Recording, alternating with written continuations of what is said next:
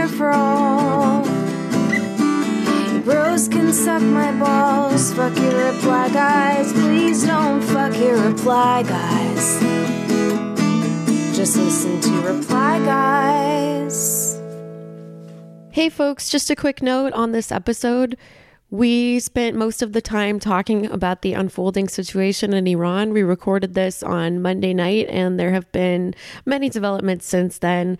We decided to still air this interview because I think most of the stuff that we talked about is ongoing and will provide some valuable insight into things to look out for in media coverage and how things reached the point that they did on Monday.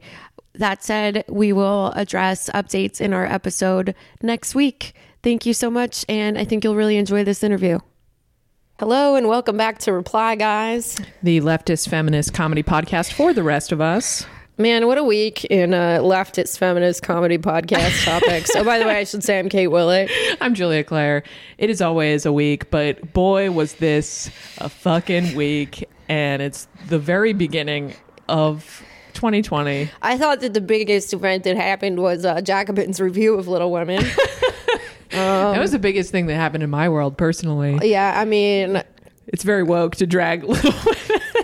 You know, women in the 1800s, lean in feminism. Lean in feminism, famously. Corporate feminists. All right, we're not going to spend too long on this, but that's just a little silly. You know, Jacobin has some. Jacobin, for folks who don't know, is a leftist magazine, a socialist magazine. If you're listening to us, you probably know who they are. Yeah, you know, and I've honestly really liked a lot of what they've written. Like they've had some really good pieces. I've defended them, including I've defended their coverage of Elizabeth Warren. I've thought that for the most part it has been, you know, pretty focused on policy stuff as compared to the centrist media, which is like, is she too angry? But, you know, I know Julia's been mad about it, and but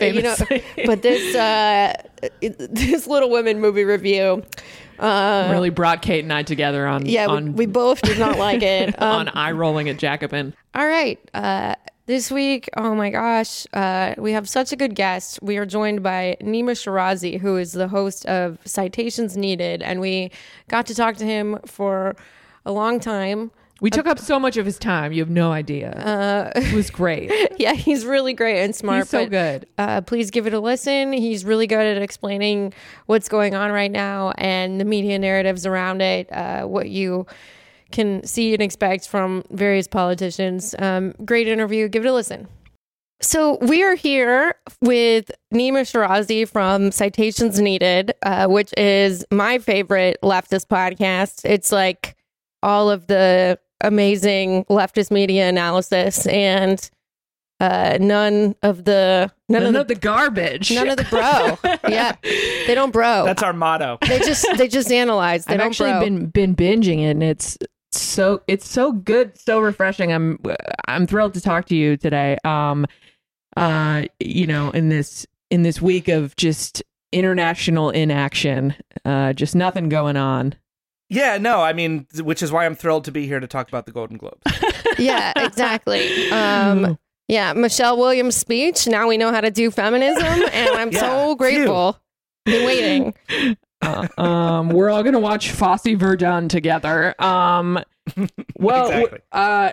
You know, as Kate and I have talked about this in our intro.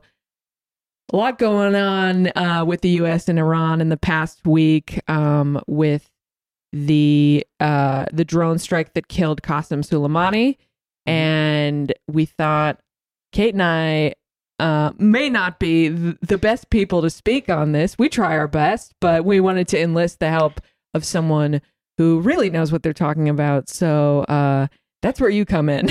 Oh shit! Okay. No, thank you so much for having me. I'm a big fan of the show and was thrilled when you asked. So, yay! Thank you so much. So one of the things I've really enjoyed on Citations Needed has been your ongoing coverage of how Iran is covered in the media. more like corporate media, New York Times, MSNBC, and sort of like what are some of the common tropes that actually have imperialist and pro-war undertones that people should look out for? Well, let's see where to start. We could start in 1906 or 1953 or 1979 or the past 4 decades. I think, the basic posture of corporate media it effectively starts from the premise of, okay, look, we can all agree that Iran is unconditionally evil, that it is anti-American and therefore bad for the world. They are a bad actor in the rough neighborhood of the Middle East, and should certainly not have anything to say about what goes on in its own region, and should really just get out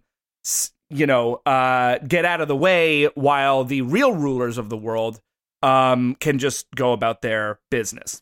So that's like the given premise. That's like basically when you hear Iran, it's like an automatic dog whistle because of the 4 decades of endless propaganda that has followed the 1979 Iranian Revolution, possibly one of the most embarrassing defeats, I think, for U.S. empire, and one that the United States government and its officials and many Americans have never forgotten and have certainly not forgiven for not only the overthrow of the U.S. backed Shah in 79 and then the establishment of an Islamic Republic, but certainly if not those things, then absolutely the November 4th, 1979 taking of the U.S. embassy in Tehran, which lasted 444 days, and which the U.S. Was effectively powerless to stop in all that time. And so this was really the, one of the main catalysts for the fact that Iran can never be seen as anything other than like primordially evil under the current government, the post-Shah government, which is now 40 years old. I mean, that's a long time. But this is a long-standing grudge, and so you see it pop in and out of the media time and again, and no more so than when there is actual violence, or there's something about the nuclear program, which is completely misunderstood, of course. But what winds up happening is there's a shortcut and there's a shorthand that is used in media to get to the real point, which is the continuance of U.S. empire and hegemony in the Middle East and elsewhere. And so with the starting with that premise, anything Iran does is going to be suspect or be viewed from that lens, because of course they're not allowed to have their own interests. They're not allowed to care about what happens in the countries surrounding them that actually affect their population. That's a no-no. And so you see that no more so than with the assassination of Qasem Soleimani, who is the head of the Quds Force, one of the elite military arms of the Islamic Revolutionary Guard Corps. And so there's this immediate kind of reaction of, the same kind of thing. Look, we can all agree he was an evil, evil man and deserved to die. But what we really should be talking about is how that happened, right? So it becomes like a process critique rather than an ideological one, or one about whether it's international law, or maybe just don't murder people with drones. Yeah, it's very bizarre how often in discussions of foreign policy or war, the idea of not murdering people is on the table or discussed. Like it feels like it's a taboo to bring up the idea that, perhaps we just shouldn't kill people. It's wrong to do that. Right. And it's so interesting, the kind of the posturing of the media narrative in terms of the scale of Iran and the United States, like acting, I hear the phrase that Iran bullies the United States or something like that over and over and over again. That's like saying that David bullied Goliath, in my opinion. But going back to Kate's point over and over again, what we heard so many people on the right and like Democrat and Republican senators, Congress people say is prefacing and caging all of their statements with Qasem Soleimani was a bad actor. He was some called him a terrorist. Some said like he had U.S. blood on his hands. But that lacks the context of the fact that obviously so do all of our highest ranking generals. Right. And also the fact that has always been true. That was true under President Obama and under President Bush, both of whom decided not to strike against him because taking out high-ranking generals in that way, it's really difficult to overstate what a catastrophic foreign policy decision it's not something that we've done since World War II when we took out a high-ranking Japanese general.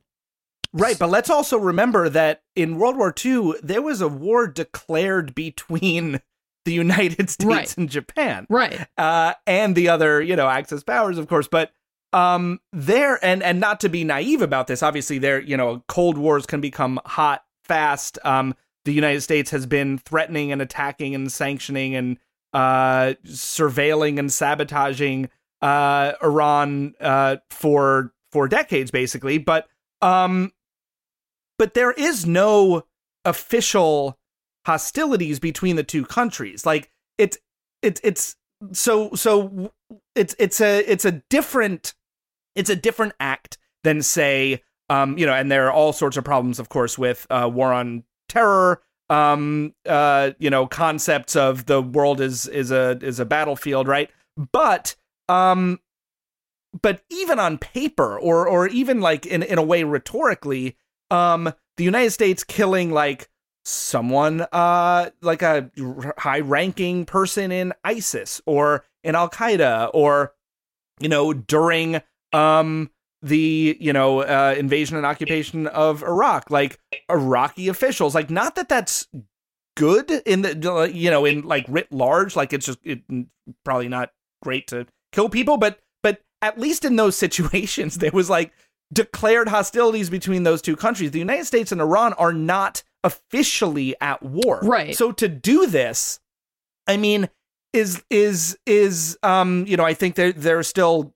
different power dynamics here, but even to make the crudest of analogies, if the highest ranking CIA official, or if Mike Pompeo or someone like that were assassinated in Tel Aviv while having high-ranking meetings with Israeli officials, and the assassination came from whether it was Hamas or Hezbollah or Iran or whatever, just make even like the crudest analogy that would be understood by people who are like really gung-ho about this, and you realize like what a fucked up thing this is to have done, because like those countries are not actually at war. I mean, which is actually what makes those situations slightly different, but like even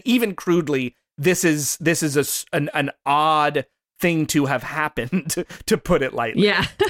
So, and me asking this question is it's going to be fodder for the sexists who ironically listen to our podcast, but I don't understand why did we do this? Like what the hell was the Trump administration's motivation for doing this? I mean, the thing that kind of struck me over the past few days, kind of watching this play out, is how, in a way, everything that the Trump administration does, and by that I mean Donald Trump, yeah, is just so unsophisticated in its motivation. And so I think, the prime motivation for doing this is it like falls in line with the primary motivation of Donald Trump running for president, accidentally winning. And then like basically his entire administration to this point has just been like the anti-Obama show. Right. And I would love there to be an anti-Obama show, but like not this kind. Different anti-Obama there's plenty show. of stuff that I would love to change about that administration and what Obama did, but like not this way, like to the other side. But like what Trump does is everything to undo the Obama legacy is the prime mover, the prime motivation of what he's doing, which is why, you pull out of the Iran deal. You shut down all sort of communications which had been reestablished, even the most kind of tenuous ones between these two countries, and so everything that was not going to happen that was just seen as being like, well, I mean, obviously you're not going to do that because murdering Soleimani is like not where we want to go right now. As a foreign policy decision that is like really, really fucked up to do and will have serious implications. It's also like, just don't do that. Which is why, right, as you said, like during the Bush administration, Obama administration, that was not done. And let me come back to that point in a second, because I think there are problems with even thinking about that as if the Bush and Obama administrations somehow exercised restraint, which they did not. Yeah. So I don't want that's not the narrative I'm suggesting here. But in terms of Trump, it's basically like, given a menu of options of shit to do, he'll be like, what's the thing that like Obama absolutely would not do? Like what's the thing that will be most detrimental to that legacy? And then he gets patted on the back for it with his the base, but not only that, fully supported in so many media circles, where the response is not, holy shit, what the fuck just happened? Are you serious?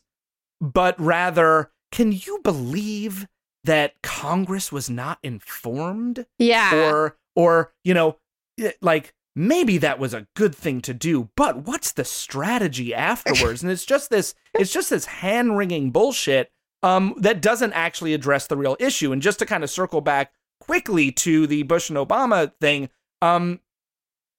something that I think is lost in all of the coverage about the Soleimani assassination is that it's not like this was it's not like this was a high-valued clandestine target that, oh my God, he surfaced somewhere and this is a once-in-a-lifetime shot where you just have to do it because you'll never see him again. He's, he'll like blend in and disappear within like the local community and like he's this, mysterious entity, right? Quite the contrary. Everyone knows who this guy is. He travels freely around the region, meeting with top officials in many, many countries. Journalists who cover Soleimani and Iranian politics in the region, like, know where he's going to be because then they show up at press conferences. Like this is something that happened because Donald Trump decided to kill someone. Yeah. And when you have trillions and trillions of dollars of military equipment and surveillance equipment, like, yeah, Donald Trump can literally kill any single human on the planet, like right now. Like that can happen. But it's a matter of like, should that happen? Why is this happening? That should not happen. And so there's this idea that this was somehow, an amazing and in a way heroic act that like some drone operator in Nevada, shot a missile near the Baghdad airport. But, this was not some mysterious thing. It was just extrajudicial murder. Like, that's just what it is. Right. And it's, you talked about how this is at its core, this has like rippling foreign policy implications, and it's a little troubling that at this present moment we essentially have no State Department. So this is a natural kind of cause and effect of what happens when your military budget is absolutely astronomical and you've slashed every diplomat and every kind of non-military foreign policy kind of strategic operation within an inch of its life. Sure. But that kind of brings me to another question, which is, from a lot of the reports that I've seen, the assassination of Soleimani is they're reporting that it was caused because he posed some sort of threat to American interests. He was kind of actively threatening American interests in Iraq. And how likely is that to have just been like a backfilled justification? But even if that is true, how can we trust any military intel in the context of the false narrative that we were sold with the Iraq War? Sure. I mean, in a way, the story is self-reinforcing in that I would agree that Qasem Soleimani's motivation in part was to have a negative impact in general on American interests. Yeah. I actually think that's true. Yeah. But that makes sense because he doesn't work for the United States. Yeah. Yes. He works for the country who the United States has been targeting for 40 years. And the United States has been invading and occupying the two neighbors surrounding Iran for now, decades. And so the idea that Soleimani did not have America's best interests at heart. It's like, well, yeah, no shit. Yeah. But at the same time, as you rightly point out, the story that then seemed to have been woven after the fact, that the media then regurgitated wholesale without really whiff of skepticism, was that Soleimani was in Iraq plotting the deaths of Americans and posed an imminent threat. Now, this is a key point, right? That when U.S. officials and then media repeat the idea that there was an imminent threat, what that does is it kind of adds the patina of legitimacy to any act that is then taken, because it then changes from, narratively, the story changes from an aggressive act to an act of self-defense. Right. So if there's an imminent threat that you can, point to, and by point to, I mean literally just say the words imminent threat, because literally there's no evidence that there was. And to which Americans? The ones that are in a country they don't belong in? Okay. But even when you throw out that line and like an imminent threat, that's a line that, even in like the UN Charter is a way, kind of like a get out of jail free card for countries to, attack other countries militarily if there was an imminent threat. Otherwise, it is illegal under international law, which obviously the United States doesn't really give a shit about. But at least there's that kind of official take on it. But once you say there was an imminent threat, it is, changes from being aggressive to being responsive. And so I think, it's always important to kind of note the language that is being used, not only by officials, but then repeated ad nauseum in our media without being scrutinized. Because then you realize what the story has turned into, almost immediately after Soleimani was killed.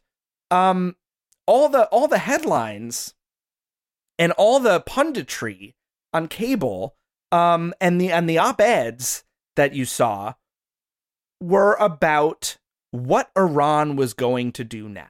Right. Yeah.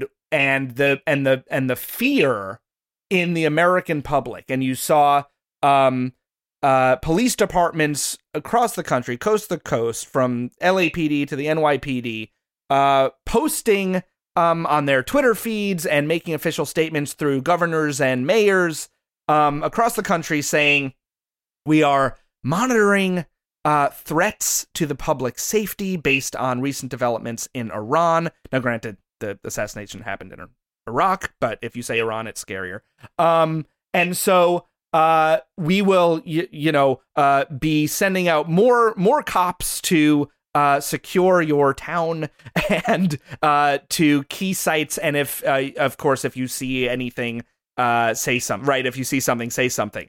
And so the supposed quote unquote like terror threat winds up being then exploited when it's a complete inversion of actually what happened. Like the United States killed an Iranian, not the other way around. Yeah, we're the bully. But then it becomes like we're now the victims, right? Yeah. We're the victims. We have to hunker down, and now every Iranian is like a sleeper cell waiting to be activated. Yeah, they're already, I think, harassing people at the border as well. Yep. One thing that has come to mind as a parallel to the lead up to the Iraq War is the fake weapons of mass destruction. One thing that I learned on Citations Needed actually is that there is actually that Iran.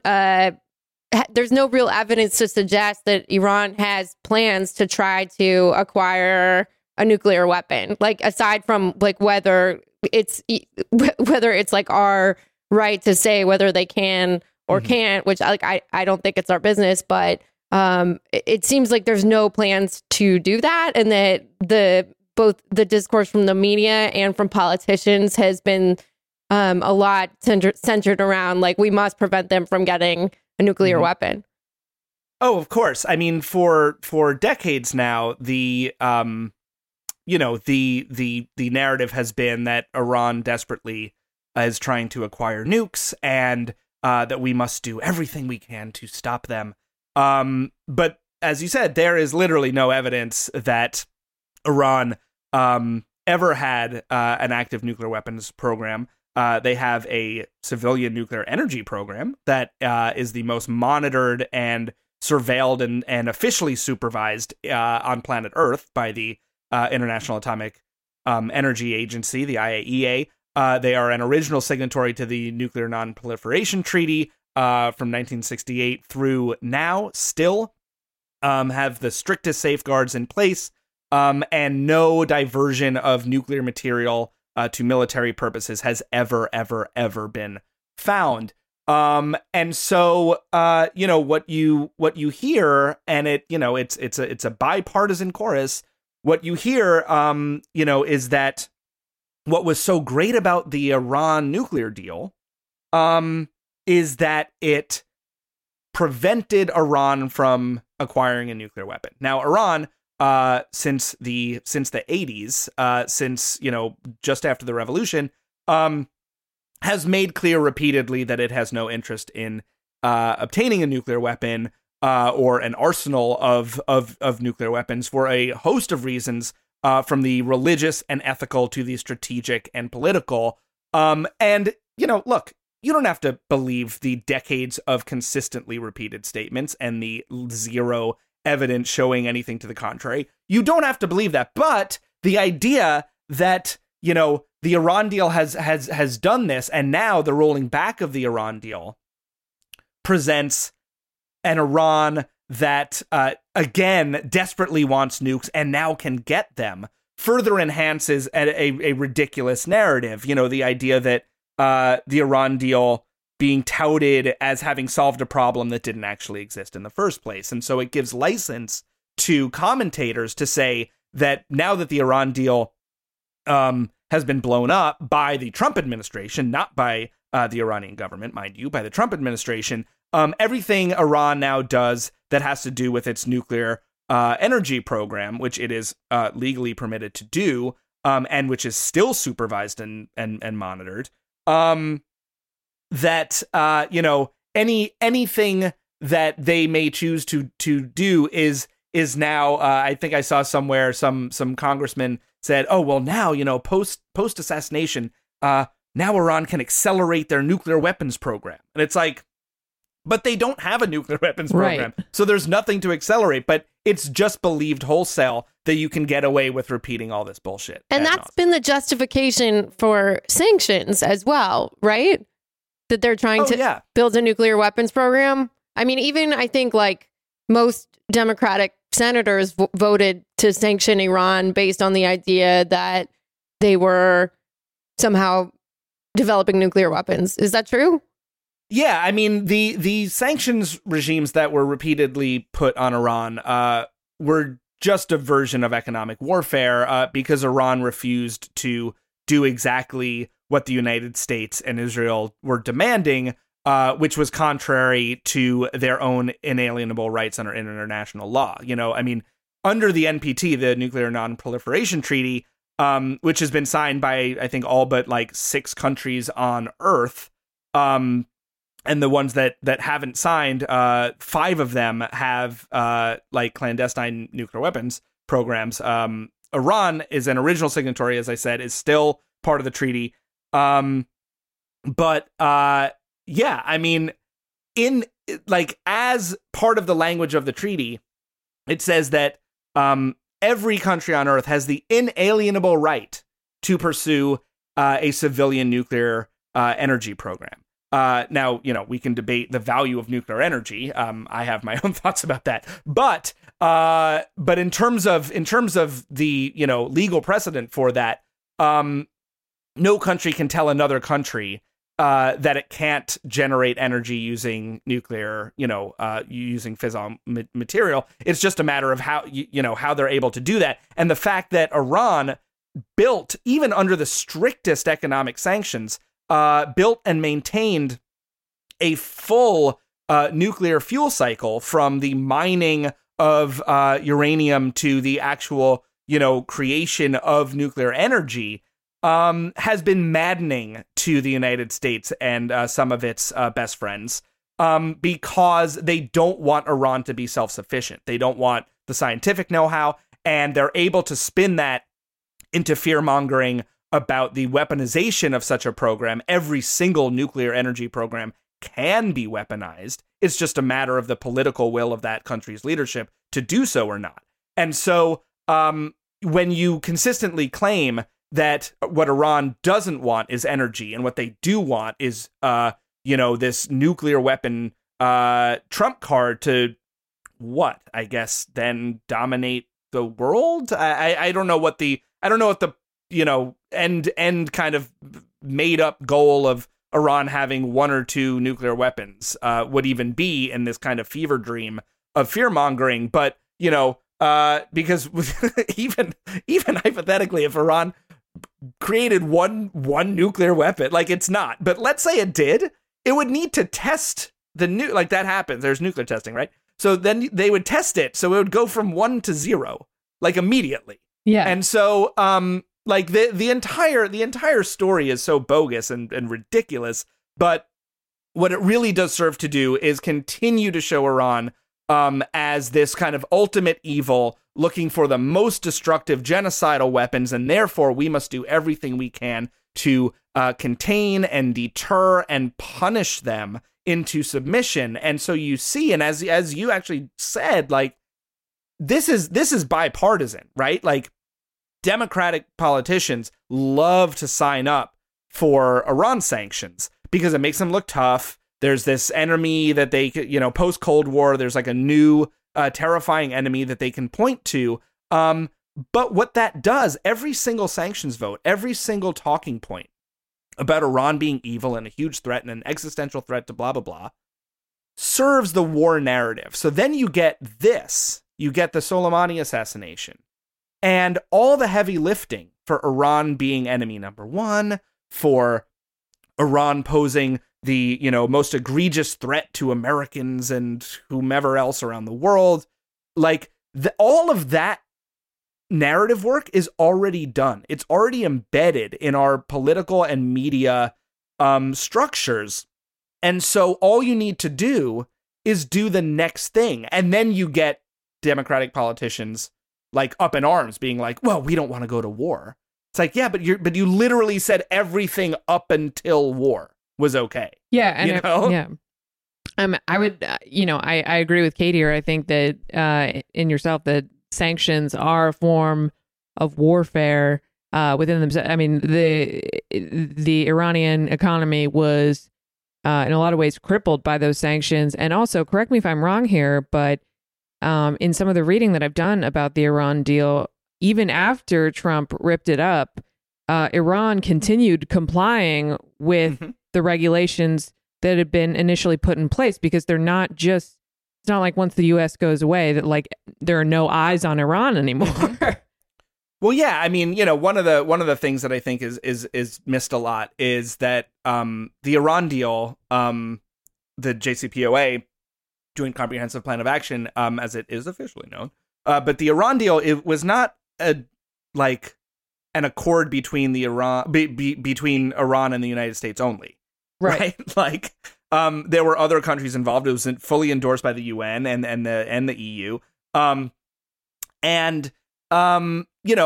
it was this kind of it was this like cipher basically for some sort of reestablishment of communication and diplomacy between the US and Iran, because the other countries that were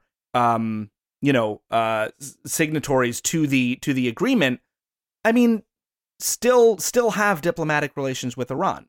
The United States does not, and has not for now 4 decades. And so that's why it kind of has this outsized importance.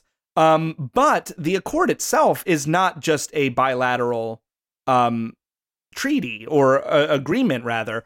There are other parties involved. And so, yeah, I mean, just as you say, it's not like, well, the U.S. pulled out, so then Iran rips it all up. Iran complied strictly to the letter of the accord for a year after Trump tore it up and pulled the U.S. out. And even under Obama and through Trump, obviously, Iran never got its side of the deal. Like, the U.S. got its side of the deal. The other countries got their side of the deal, which was super strict monitoring of Iran's entire nuclear fuel cycle, which Iran had no problem granting. But the other side of it was the full lifting of sanctions and the reestablishment of normal trade relations. And the United States, immediately after the signing, and then still now, prevented the full implementation of that side of it. And so Iran really stuck to an agreement that it was not reaping the benefits from for way longer than I think anyone would under other circumstances. And yet now, Iran makes a decision to decrease its participation. Still, it's still being monitored. It's still safeguarded. It's still a signatory to the NPT, but it's not going to do all the things that are under that accord. It's now been, a year and a half since Trump pulled out, and yet you get headlines in the New York Times written by, the guys that do this all the time, William Broad and David Sanger, saying, oh, well, Iran poses a challenge to the United States by reducing its commitment to the Iran deal. It's like the U.S. already fucking pulled out. Like, it's so absurd in its like kind of unsophistication, right? Like, it's so unsophisticated on every level, what Trump is doing, and also then how the media is just parroting this idea that somehow we are always victims of Iran. Somehow. Just like Iran is always getting the upper hand, is always the threat to us, no matter how many Iranians we kill, no matter how many sanctions we impose, no matter how many Iranian cancer patients can't get medicine because of our sanctions, no matter how many people can't get adequate food because of sanctions. Like, that never matters. It's always then somehow Iran is playing this like master, chess game or like backgammon game against the US, and like the US can never do anything, and therefore, Iran can then maintain its supreme evil stature in our kind of like warped political and media world. Right. And I've seen a lot of conservative and more like neoliberal media kind of portraying the drone strike that killed Soleimani as self-defense, essentially, because it or like retaliation against a missile strike that killed one American soldier. But and the attacks on the American embassy in Baghdad have been brought up as well, but that also fails to take into account the fact, once again, that the sanctions have so crippled Iran's economy. And I just see over and over and over again, as you said, this media narrative that always makes the United States the victim, which is absolutely bonkers considering we can't have it both ways. We can't be a victim of a country that is 1/1000th of our size and also be like constantly brag about being the most powerful country in the world. Yeah, no, exactly. It's like no one can touch us because we're so tough, and then like except Iran exists, which means we're terrified all the time. It's like it's completely absurd on its face. And I mean, the idea that I mean, as you've been saying, the notion that because someone is said to have blood on their hands somehow becomes like an automatic death sentence that is completely justified, right? Yeah. Like it's not if it's a complete opening statement. I called it a couple days ago like a throat clearing. It's kind of like a tick that the media and that politicians do. And look, he had blood on his hands, like the world is safer without him. But blah blah blah blah blah, and then they continue. But yeah, I mean, how about we just start employing that across the board? Like every time you're going to talk about Joe Biden, you're like, look, we all know Joe Biden is an evil man who has the blood of over 1 million Iraqi civilians on his hands because he led the charge to the war. Right. Well, to be fair, we do say that on this show every day. It is one of the main themes of our show. So it's actually the theme song of our show is that Joe Biden is a murderer of 1 million Iraqis on his hands. Right. No, exactly. Like if we just kind of started employing that, I think I would probably care a little less about that throat clearing knee jerk reaction that everyone has. Like, when official quote unquote U.S. enemies are described, it's like the Homeric epithet, like, oh well, Soleimani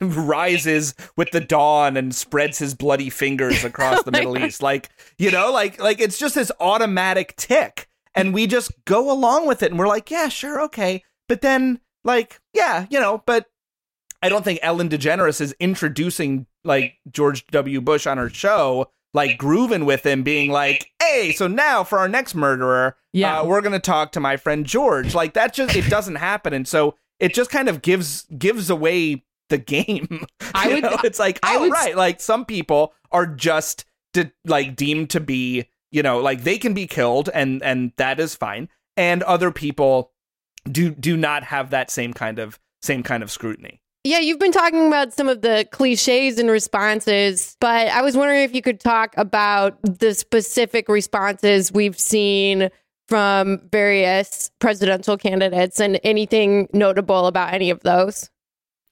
I mean, I think right out of the gate, you saw a lot of what we've been discussing, right? The kind of Biden, Buttigieg, even Warren right out front kind of said, an evil man is gone, and then had some sort of process critique which are kind of like vaguely hand wave at being anti-war, but it's not actually anti-war. It's just anti-Trump.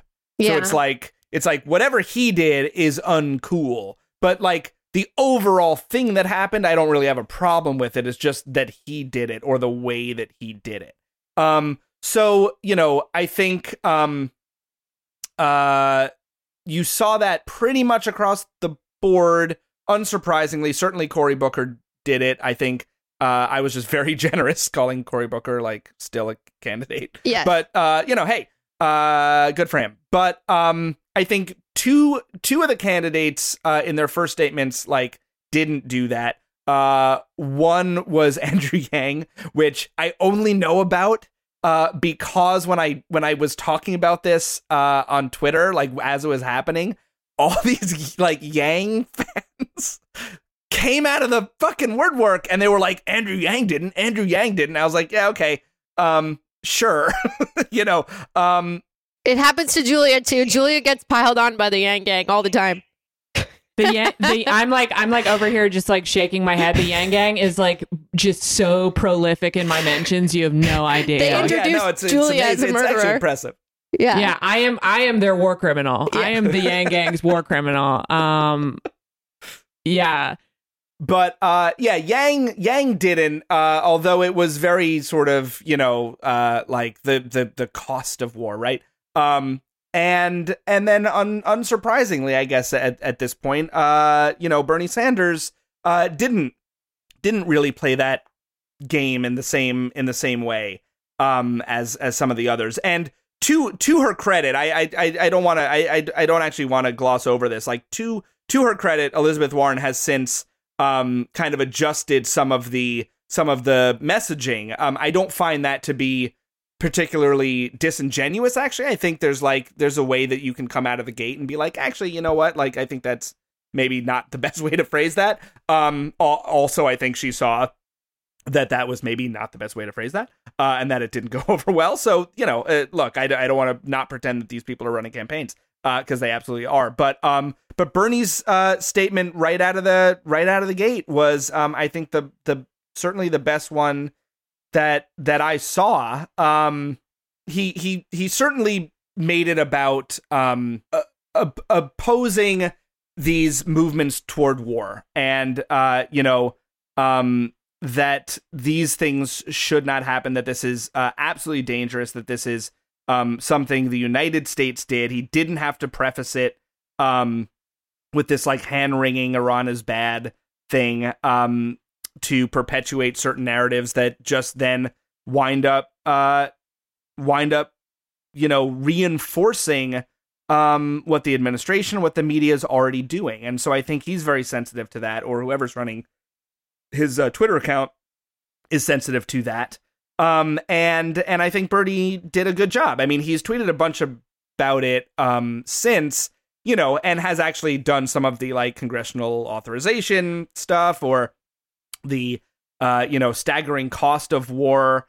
But I think that right out of the gate, he drew connections with what we're seeing on Iran now, with what we saw with Iraq, which makes sense, and I think it's a good way to really shine the right kind of light on what is happening here. I agree. I think that he had the strongest statement out of the gate. I will say that the way that I think the centrist media has, it's so interesting to hear the different ways that we look at things, because I saw Chris Cillizza from CNN was saying that Elizabeth Warren refuses to say one bad word about Qasem Soleimani. And that's like a result, obviously, of like the postscript of a lot of her tweets about this. But I did find Pete Buttigieg's, because I'm not super comfortable with her prefacing her statement with like Soleimani was a murderer, even though that's like objectively true, I'm sure. But like Pete Buttigieg really took it a step further, and he was like, no one will shed a tear for the death of Qasem Soleimani. And I was like, go back. Like, yeah, Jesus. To, oh my God. Go back to McKinsey, you like fake Afghanistan war enlistee. It's ridiculous. We only have one final question for you, and that is Pete Buttigieg in the CIA? We want the definitive answer. Definitive answer? Yeah. Yes. Yeah, okay. For sure. I knew it. I mean, for sure. For sure. That guy has spook written all. It's come on. It's like it's almost like he's the worst spy in the world because it's so painfully obvious. I think he's definitely a key asset. Nima, thank you so much for coming on Reply Guys. Where can our listeners find you? They can find me. Let's see. Certainly on the little podcast that I co-host with my good friend Adam Johnson called Citations Needed. Being modest, it's not little, it's great. please do. You can follow the show at Citations Pod. And you can follow me personally on the Twitter machine at Wide Asleep Nima. And yeah, hey, shit, I'm around. Well, Nima, thank you so much. And thank you for coming on, and absolutely check out Citations Pod. It's so good. We love it. We love it. We stand. Well, thank you endlessly from me to you. This was my pleasure. Thank you. Thank you so much for listening to Reply Guys. If you like the show, please rate and review us on Apple Podcasts. It really helps other people find us. The show is hosted by Kate Willett and me, Julia Claire. Our producer is Genevieve Garrity. Our theme song was performed by Emily Fremgen, who wrote the song with Kate Willett. Our artwork is by Adrian Lobel.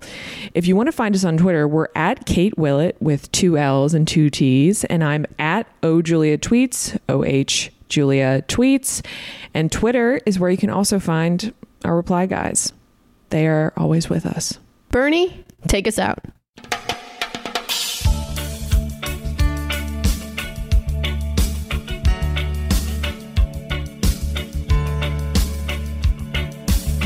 As I went walking that ribbon of highway, I saw above me that endless skyway.